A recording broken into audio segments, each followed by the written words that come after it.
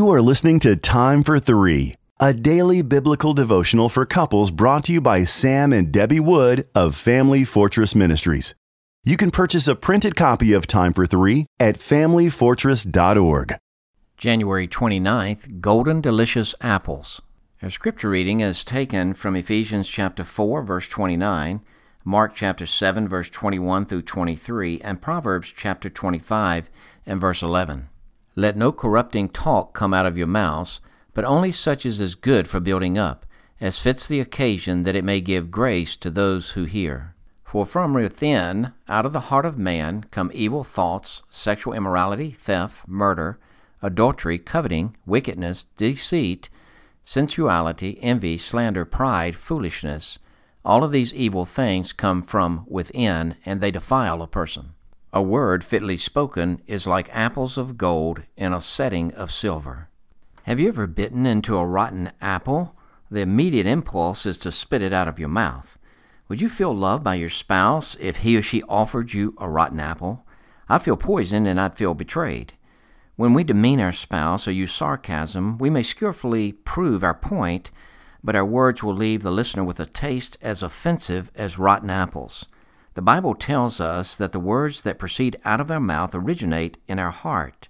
When corrupt, rotten words roll off our tongue, we should immediately check the condition of our heart. What are we thinking that would make us spew rotten apples from our mouth toward our spouse? While God warns against corrupt communication that destroys a person's spirit, He encourages speech that builds up and ministers grace. Ministering grace refers to imparting spiritual blessings and benefits, expressing positive thoughts that are appropriate to the occasion. Because communication proceeds from our heart, grace-filled words will require meditating and concentrating on gospel truths to inspire innermost beings. This is a pattern of communication found in Paul's letters. He always began by reminding himself how blessed he was to possess a relationship with Jesus Christ. He would review specifics of heavenly blessings that thrilled him, and then he would direct his thoughts to admirable characteristics of his readers. This would lead to prayer of thanks to God. His words were obviously very heartfelt.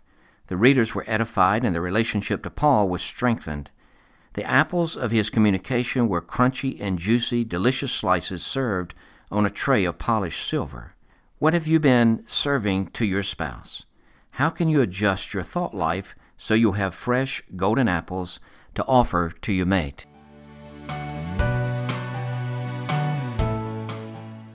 If you are blessed by these daily podcast devotions, please consider joining our ministry team by making a donation of $2 per month on our ministry website at familyfortress.org or on our ministry app. In appreciation of your support, you will receive a free printed copy of our book, What is Marriage? Family Fortress Ministries is a nonprofit focused on enriching families through biblical teaching.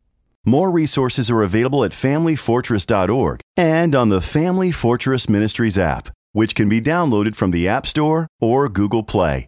Thank you for your support, and don't forget to subscribe to this podcast.